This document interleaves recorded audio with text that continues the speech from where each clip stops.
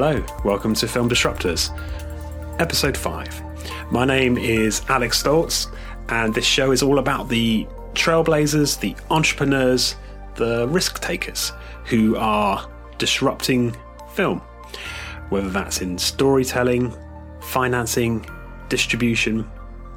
And today my guest sits across all of those spaces. In fact, it's Anna Higgs.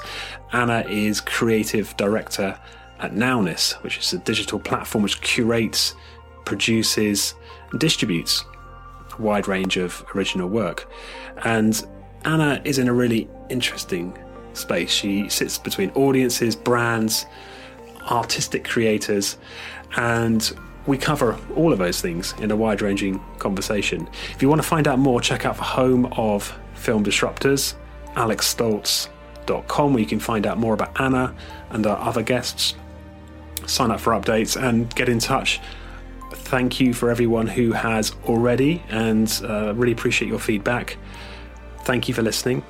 And now I'm going to hand you over to Anna Higgs. And I started today's show by asking Anna about her new role at Nowness.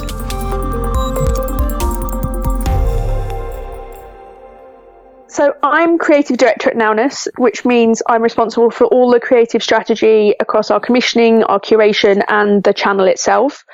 Nowness's, raison d'etre is to make the very best short films around. We make exclusive, we premiere the films, so exclusive, surprising, and really, I think, emotive cinematic work. And the entire aim is to inspire and engage audiences. The name Nowness came from a session and a collaboration back when Nowness was founded by Jefferson Hack and LVMH in 2010.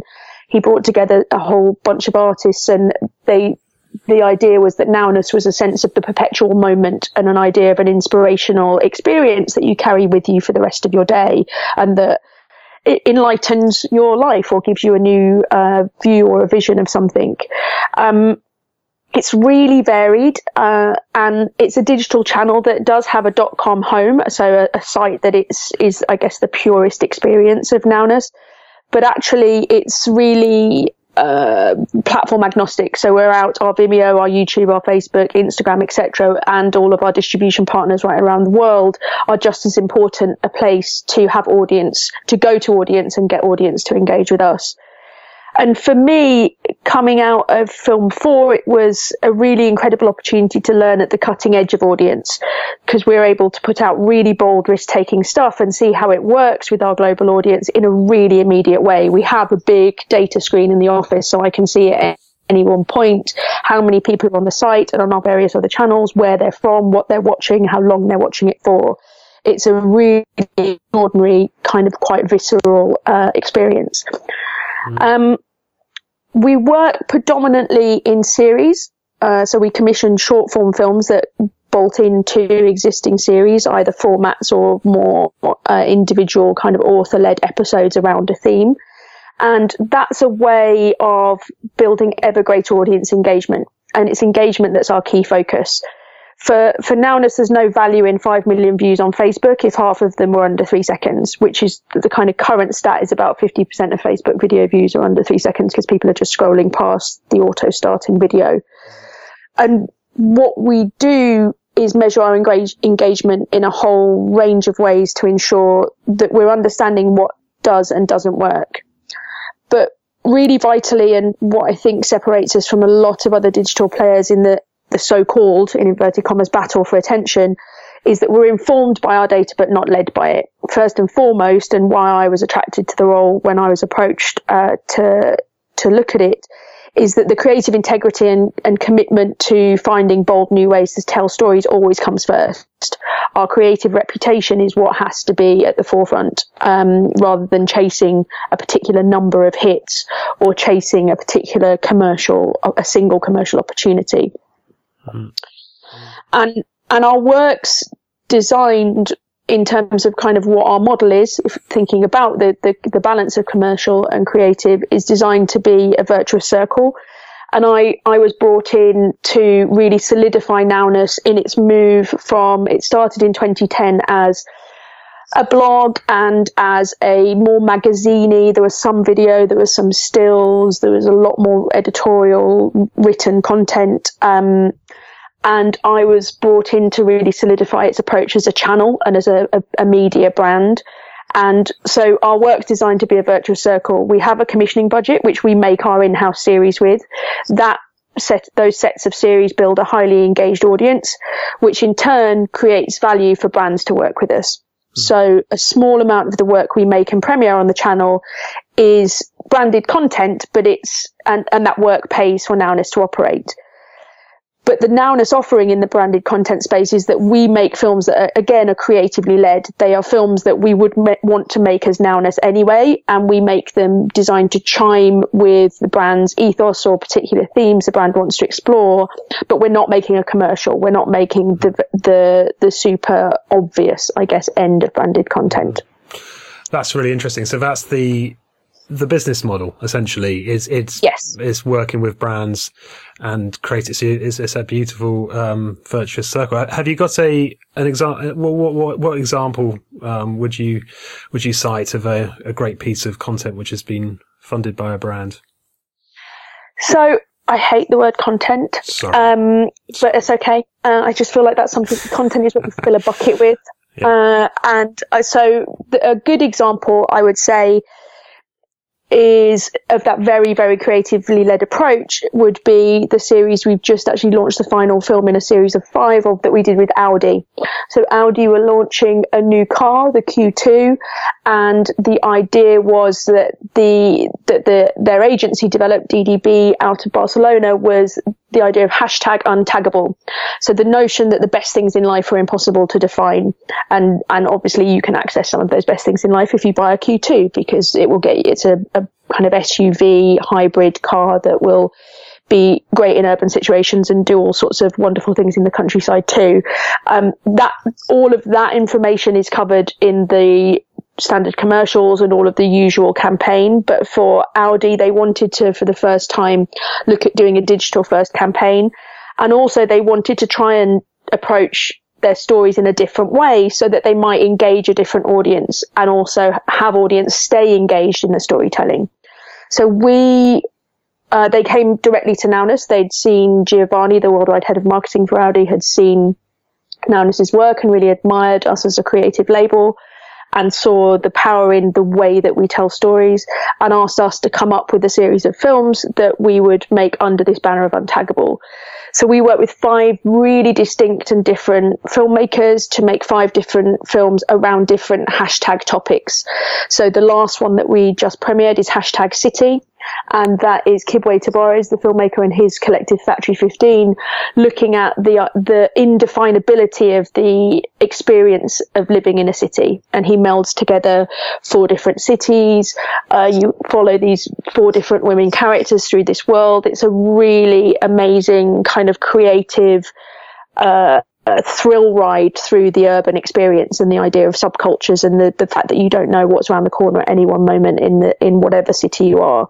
So there's a sense of a uniqueness, but also a shared experience to life in the city. And it's really about finding the ways to do that. We're about identifying brilliant filmmakers who could tell stories in really interesting new ways. Is doing a lot of development work in-house about how we can ensure that we are protecting, making sure we're communicating the brand values, but at the same time protecting a really distinct and Nowness style film so that it will resonate with our audience. And in a lot of ways, that work is the same as my work was at Film 4. So helping partners and creators understand how to grab these new approaches, how to tell stories in these new ways, because then what you're able to explore is the opportunity to make deeper, longer and more valuable connections with those audiences. Mm-hmm. Well, that's really interesting to hear you say that, because it sounds like you're completely at the forefront of that emerging area of brands and creative work. I won't say content. You're quite right. You're quite right. And it's really interesting to see how those can be holistically joined up. Do you see the episodic content as being the most ideal format for that kind of partnership? Is there are there ambitions to create feature length works as well? The episodic content works really well in terms of building a more meaningful relationship with audience. With the 5 films across the Audi project, we're able to look at 5 different interest areas, so you can push into different specialisms or niches or fandoms of particular things. But then by having them as a series of 5, you can cross-pollinate audience between stuff they might not know they like, but could fall in love with and be inspired by in different ways.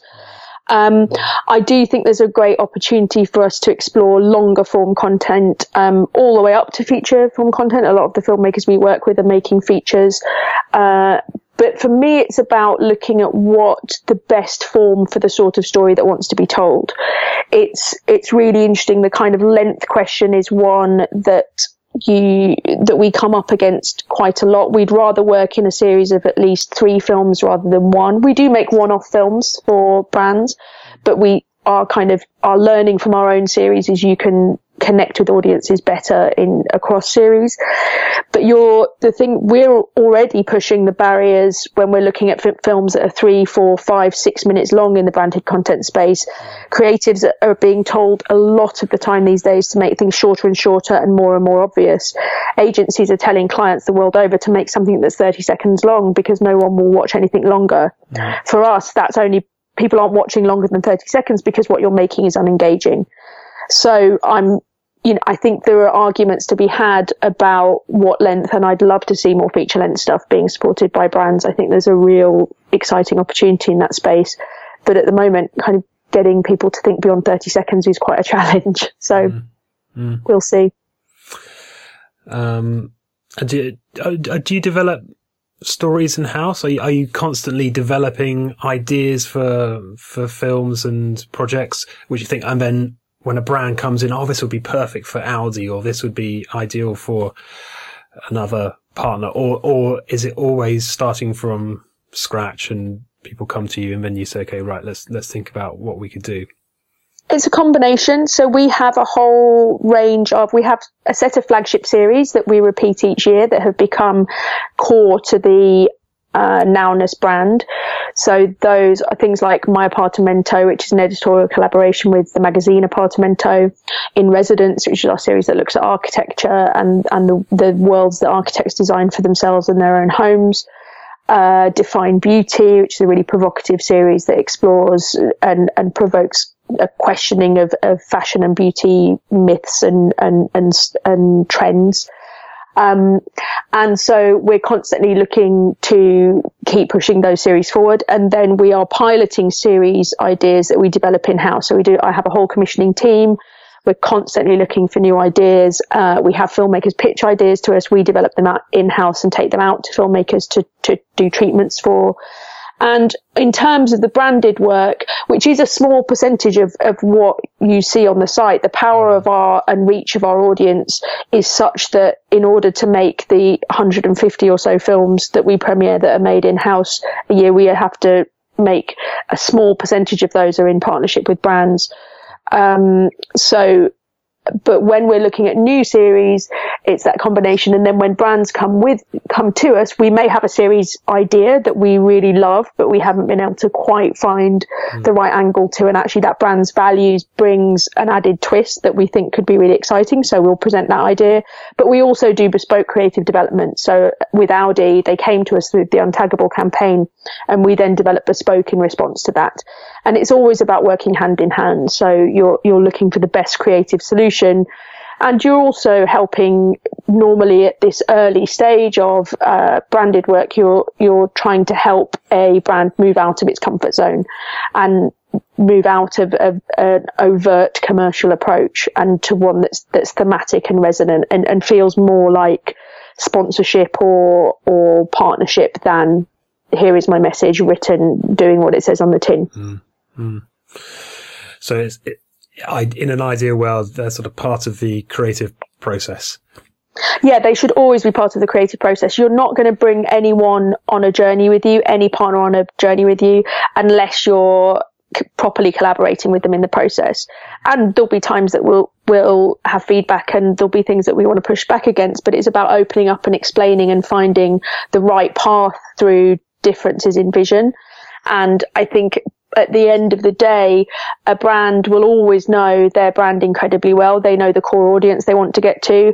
We know our form of storytelling very well at Nowness, and we know our audience very well. So rather than seeing it as you leave it to us, we know what to do, there are two sets of expertise there. And if we can join them and meld them in the right way and weave them together, you have the potential to impact and become even bigger than that. So it can be tricky at times, but it's always a really productive process if you take the time to do it properly. Mm. Who are your audience? Our audience is properly global. We have, on average, on a Nowness film, we have a reach of about 15 million. We have a really highly engaged community on the website, so people can join the community of the website and you can rate films and comment and curate playlists and be part of the kind of closest part of the Nowness universe. It's fairly evenly split around the globe. When it started, it was more in kind of Western Europe, North America, because that was where most of the content was coming from. But we very purposefully looked to expand our reach. We have editors in China that help us talk about our work out there. We're also working with filmmakers from countries all around the world and telling stories not necessarily in the English language. The Nowness player has subtitles in 10 different languages, so we're always looking to have access. It's also not a purely millennial audience. It's, in marketing terms, it's very ABC1. It's culturally engaged. There are people that are inquisitive and they want to know about dance and architecture and design and theatre and film, all aspects of culture. They're also very savvy in terms of interesting storytelling. They're people that are probably going to see films at Curzon and Picture House. So in a global context.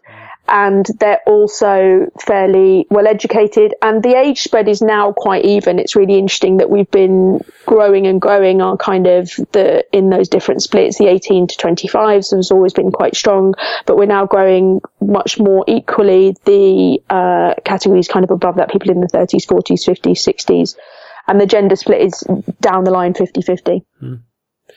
Well, it's a beautifully designed experience. I was very, very won over by it, and I would, if anyone hasn't checked it out, I would recommend just looking at the director's series.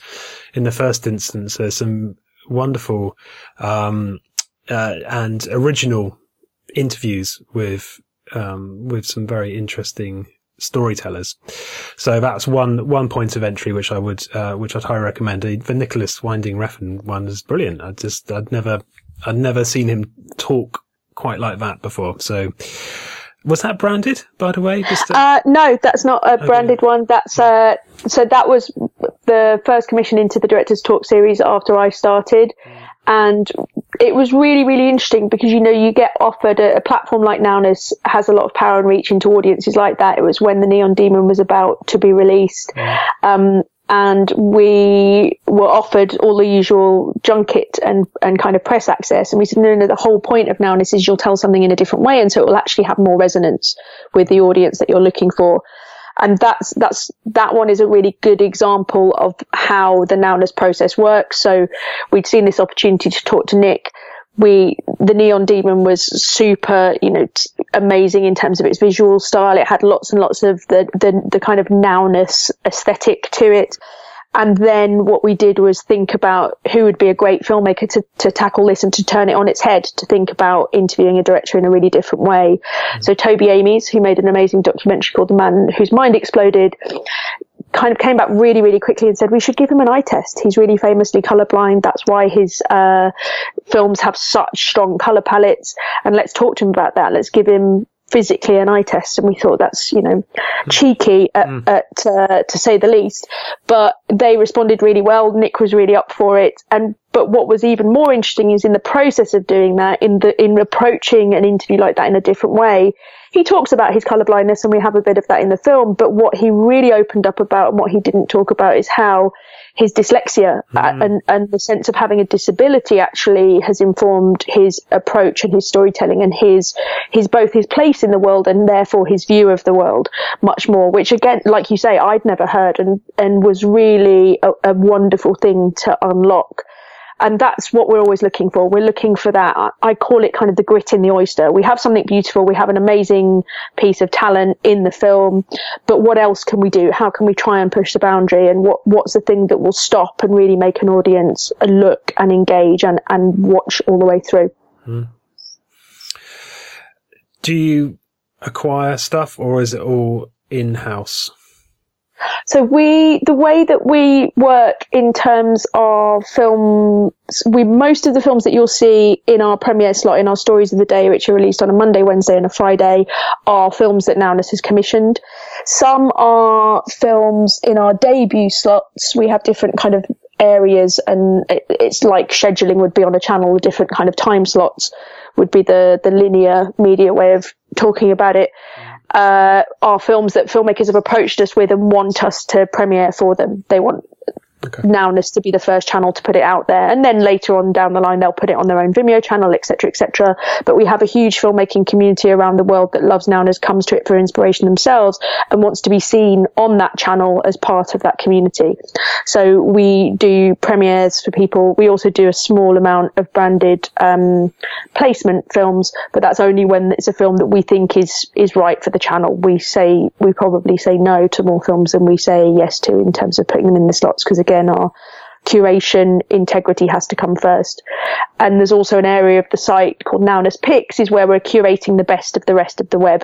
So we'll look at great music videos that have just dropped, or a really amazing supercut that we found someone's done on Vimeo, and we'll put those up on the site as another way of sort of helping our audience find inspiration and celebrating what other people are doing out there too.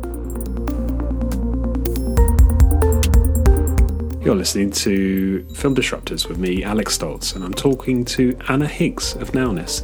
And in this section, Anna talks about her experiences at Film 4, where she designed and built audience initiatives at a development stage of film's life cycle, and she provides advice about how emerging storytellers can do the same.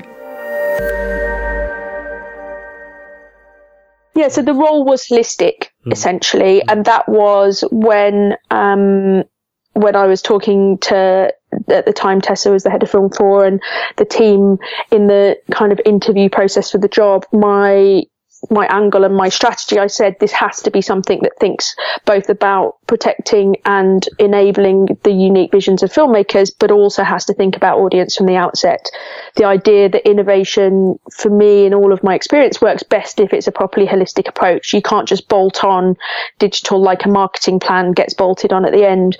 You've got to work with those approaches and thinking about how you might take risks and how you might try something new from the earliest seed of an idea. And like all development, you have to accept that not all of them will come off. You might have hundreds of projects on your slate, and you're making Film 4 at the time I was there, we're making maybe 12 features a year. So it's really important, I think, to understand that conversion ratio too, that you've got to try a lot of things and plant a lot of seeds and explore that treasure map again, in quite broad ways to find the stuff when you're trying to break new ground that makes it out there. So really at development stage, you were thinking about ways to bring in audience engagement into the project at that point?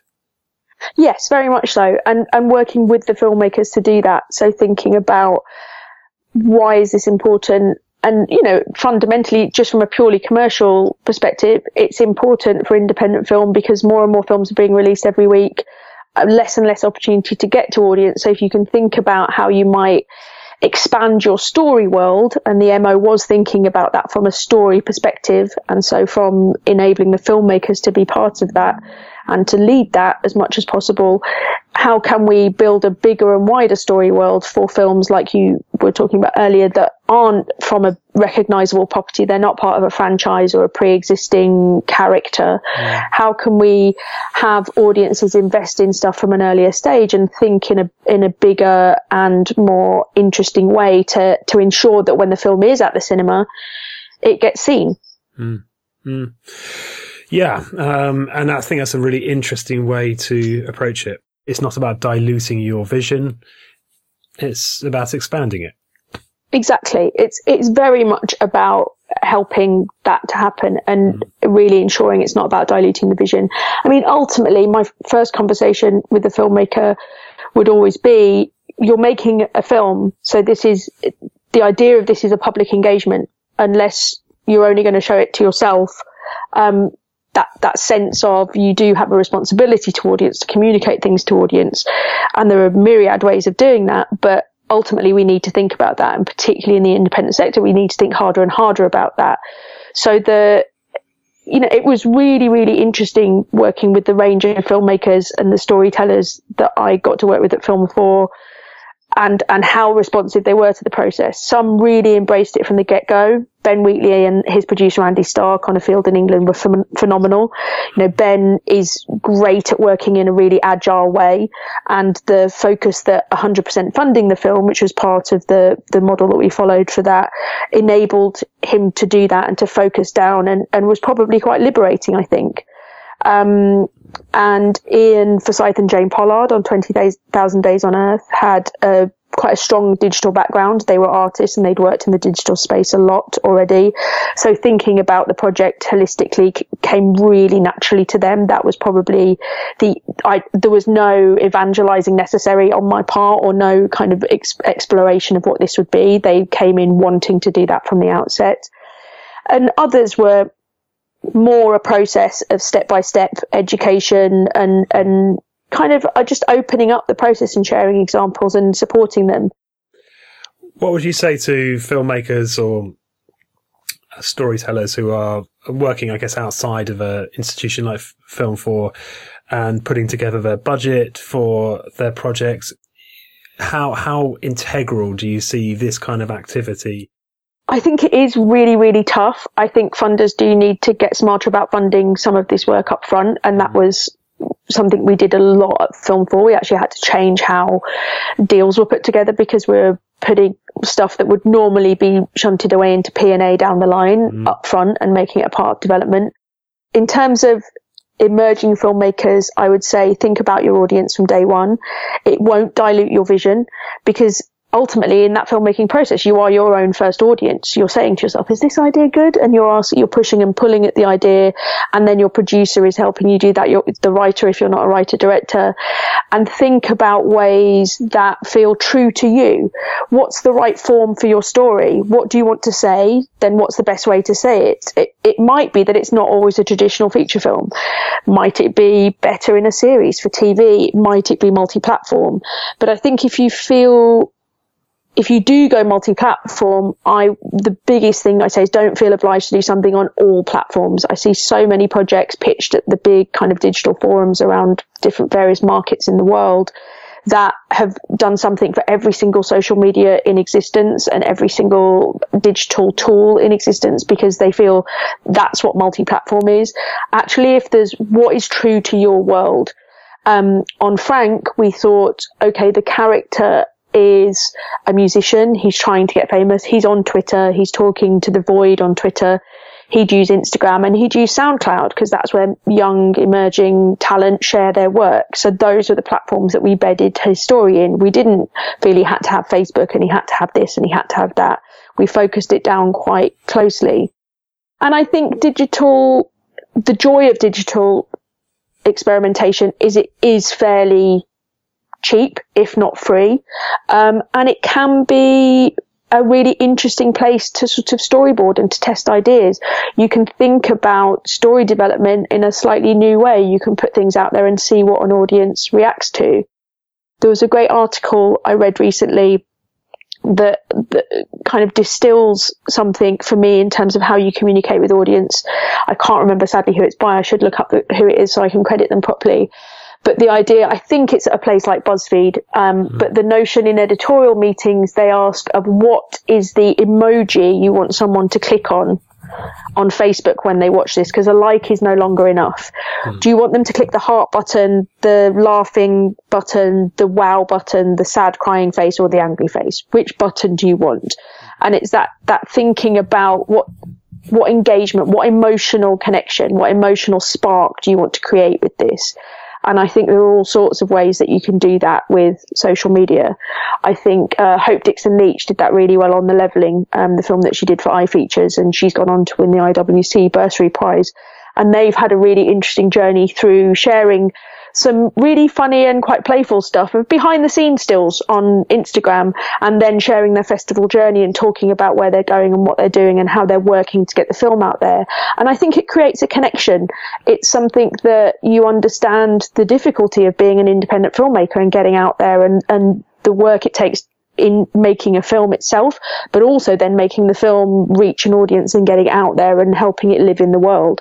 So there's lots of ways to do it. Don't feel like you have to do everything, and really, really push the funders that you have to understand this is vital at the beginning. Because actually, if you're a young emerging filmmaker, you probably know it's vital. It's helping convince the gatekeepers of that. Mm. That's great advice. And I'd say, for God's sake, don't do VR just because it's the current hot technology. You're listening to Film Disruptors with me, Alex Stoltz, and in this final section, Anna Higgs talks about windows, audience behaviour, and provides further advice for emerging filmmakers about how they can bring in the widest possible audience.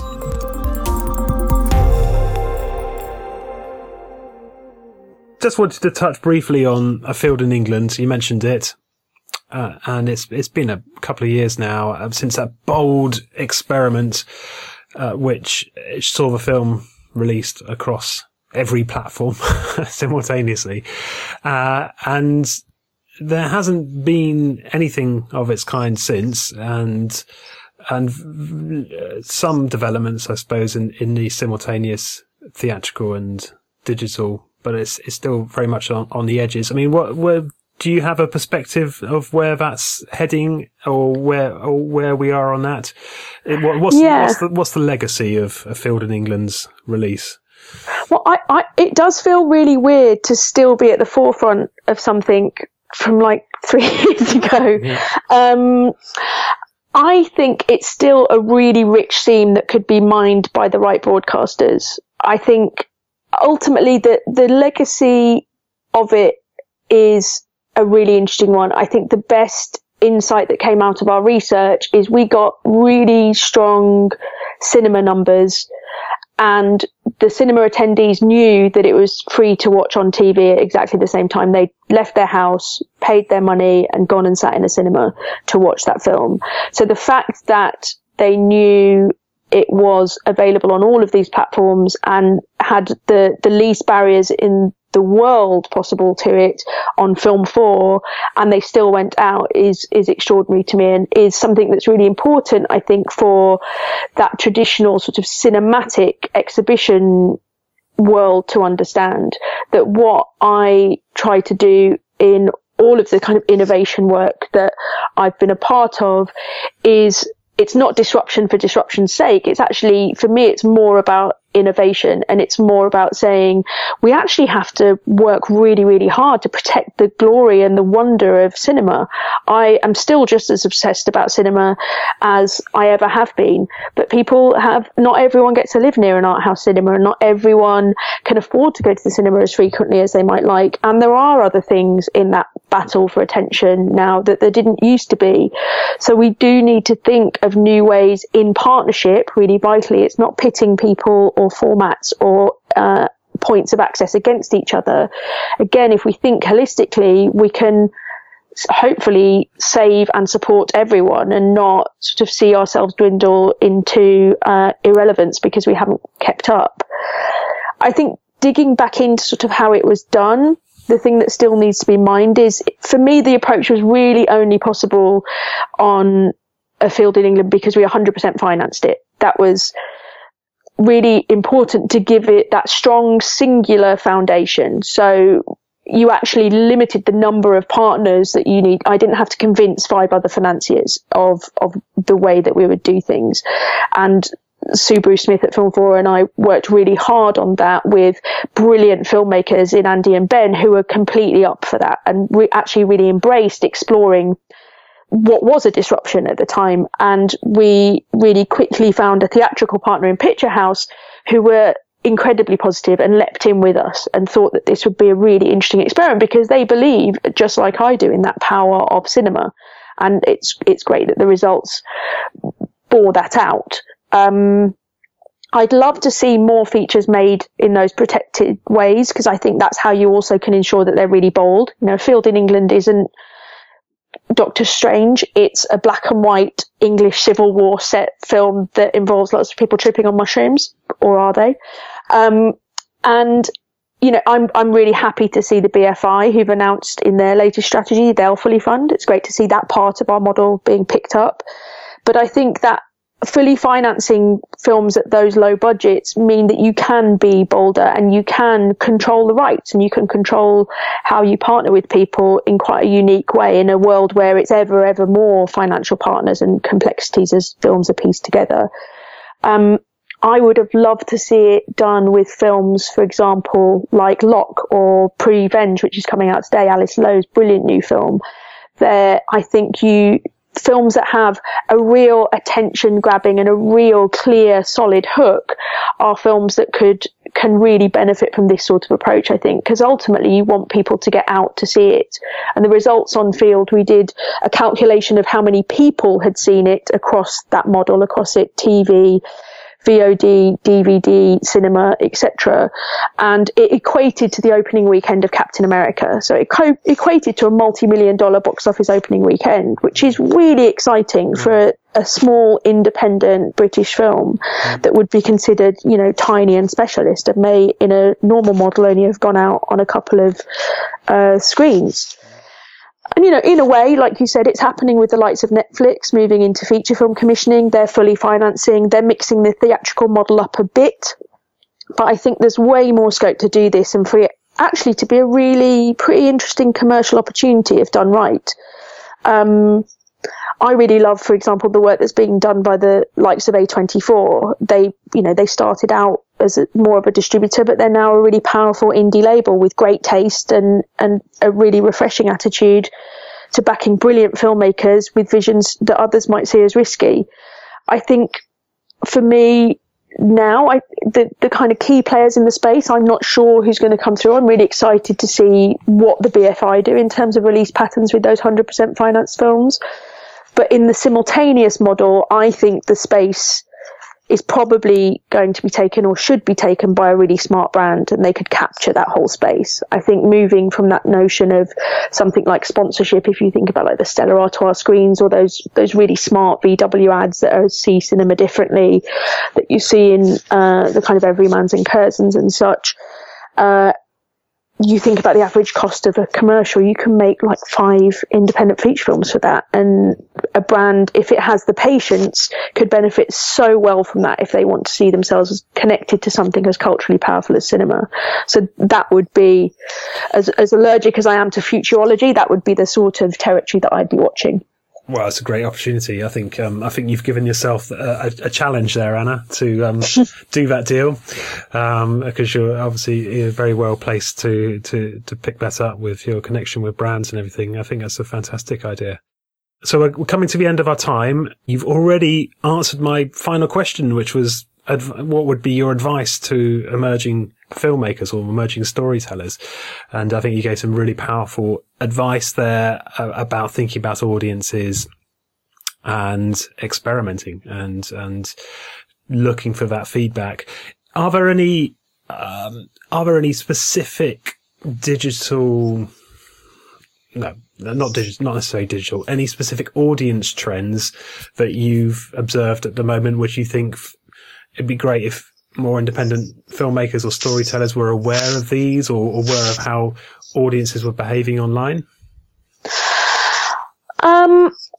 I think in terms of sort of online behaviours, again, I wouldn't get led by the pervasive approach that, people are constantly decrying that attention spans are shrinking. They're not. Otherwise, how is Netflix the kingdom of all binge watching? An Amazon Prime series, the whole sense of attention spans diminishing wholesale is just untrue, really demonstrably. I would say what you've got to be doing is making great stuff. I would think about also that, again, think about yourself as first audience. What are you seeing online that engages you? How could you adapt that into your own storytelling in your own world? And what are you seeing that really puts you off? I can't believe currently the state of a good deal of theatrical trailers that are giving away the ends of films in their 1 minute 30 or 2 minute running time in a cinema. I'm kind of amazed that filmmakers aren't crying and calling their distributors every 5 minutes. That art form that is, you can tell a story without telling the whole story. And I think trust your vision actually more and more, because what audiences want, and what I'm really learning at Nowness, is to be surprised and to be trusted and to be taken on a journey. They want to see something bold, and they don't want to see something reductive that has only 30 seconds running time and is all headliney and clickbaity and doesn't really deliver on what it's promising. And I would say it's also about listening to them, show them things that they want to see. Audiences want to see stories that reflect their lives. There's a real question around representation at the moment. People don't want to be condescended to. They want variety. And I think if you can make incredible stuff available to particularly younger audiences as cheaply and as accessibly as possible, you have a huge amount of power in opening up new dialogues with your audience and opening up the space to take more risks and the space to say new things in new ways. I think you look at a film like Moonlight and you can see how demonstrably true and sort of powerful that approach of a singular vision and knowing the way that you want to tell a story and not telling it in a directly straightforward way can be an incredible experience for both filmmakers and audiences alike. Well, I think that's a wonderful way to end things. So thank you very much, Anna. It was lovely to chat. My pleasure.